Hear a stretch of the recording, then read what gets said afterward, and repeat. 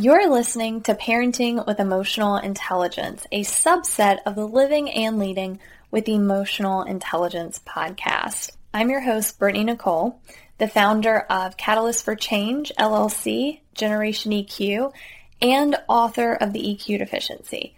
If you find the information in this podcast valuable and want to learn more about how you too can incorporate these essential skills in your family's lives, I welcome you to contact me personally and we can have a chat. You can find my personal calendar link and contact information in today's show notes. If you're a parent who feels like you've lost respect or trust with your child, or maybe you feel like you have no influence over their behavior anymore, this episode is for you. On the last episode of Parenting with Emotional Intelligence, which was on October 27th to be exact, I talked about parenting habits like empty threats and promises and delayed punishment that could lead to mistrust, disrespect, and poor behavior. I think any one of us who have either dealt with children on a daily basis or as a parent has used one of these methods before, especially if you're running low on energy. And as I mentioned in the previous episode, they can be effective from time to time, but overuse or extreme use regarding the type of threat or promise can lead to either a lack of trust and respect due to a lack of follow-through or potential emotional trauma. Regardless if these methods have been proven to be somewhat effective in the past, we should try to avoid these at all cost. But if you've been using them for years, what do you do now? You may notice that your child seems to tell you what they want and what they're going to do rather than the other way around. Or what if you've made so many empty promises that they've lost trust in you, which has led to the relationship becoming weakened or strained? Don't fret. There is a way to reverse the effects of empty threats and promises. However, it will take time, humility, lots of effective communication, patience, understanding, and effort on your part. Let's start with reversing the effects of empty threats. It's likely that once your child catches on to empty threats, they'll continue to misbehave because you've conditioned them not to fear the consequences of their actions. Additionally, if you have used delayed punishment, meaning the common wait until your father or mother gets home approach, this is more than likely a follow-up tactic since the empty threats are no longer effective. What you are looking for now is to regain respect and trust from your child and show them that when you say, if you do this or don't do that, then this will happen. It actually happens. Pretty simple solution. Say what you mean and do what you say. There are a few ways to introduce your new approach to always following through. Either one, sit down with your child and have an open discussion about the new changes that will occur, and this will prevent them from being completely blindsided and stunned when you change your behavior and expectations. Or two, you could wait until something happens and then proceed to follow through. For example, scenario one, you sit down with your kid and say, I know in the past I have not followed through on consequences with you, and that is my fault. However, things are going to change. I want you to learn that all actions have consequences. So when I say if you do or don't do blank, then blank will happen. That is your only warning. If you make the choice to continue doing whatever or not doing whatever, you will face the consequences of your actions or behavior. So now they know.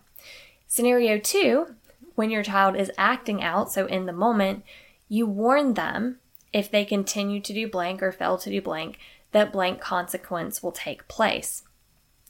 Be sure to only offer up consequences that you are willing to follow through with. And of course, ones that are fitting of their behavior.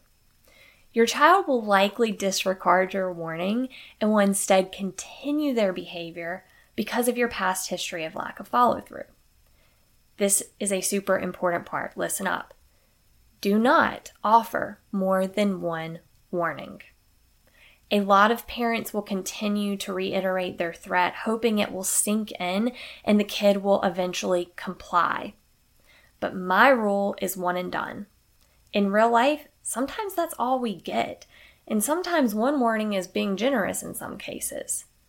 This will not only teach them to be mindful of their choices in life, but it will also save you time and energy and headache from repeating yourself.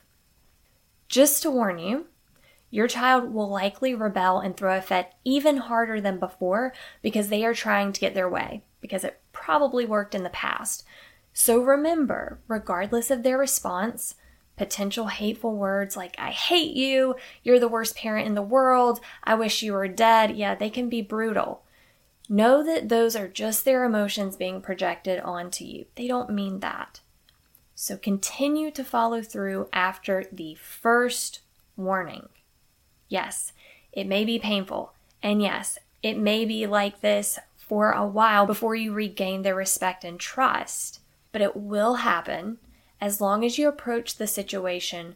Well, first off, you follow through with the situation, but you approach it with love, compassion, and emotional intelligence, which, by the way, doesn't mean that you have to be soft or a pushover, and we're going to expand upon that topic in the next episode of Emotional Intelligence.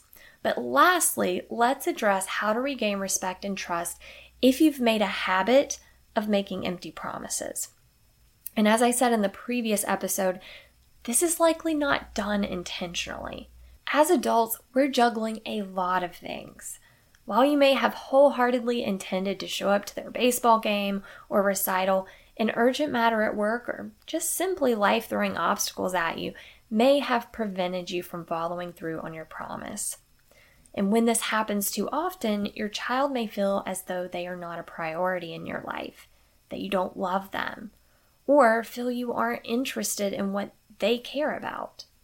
Regardless if this is true or not, you have to realize that this is their reality. Respect and acknowledge that. Obviously, a way to avoid this is not to make any promises. But if you're far past that, one way to earn back their trust and respect is to begin to make time for them without prior disclosure. For example, you see that you have 2 hours open on your calendar, so you block it off and surprise your child by taking them to their favorite ice cream parlor. Or you devote 2 hours to whatever they want to do. You might say to your child, I have 2 hours available and I want to spend it with you. What would you like to do together? After doing this a couple of times, when you have spare time, I recommend mentioning during your time together with your child how much you are enjoying their company and you acknowledge that you failed to follow through on many things that you've promised. Explain that it had nothing to do with them, but you can understand how it might make them feel. Also, and this is really important, give them time to share their feelings and listen to them.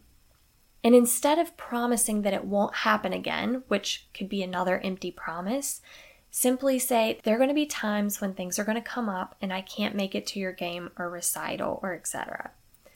I will do a better job of not making a promise on things that I can't keep. But when I do have free time, I look forward to spending time with you. Again, it will take time, constant open communication, and humility on your part, but you can regain trust and respect from your children. Okay, so that's all for today's episode of Parenting with Emotional Intelligence.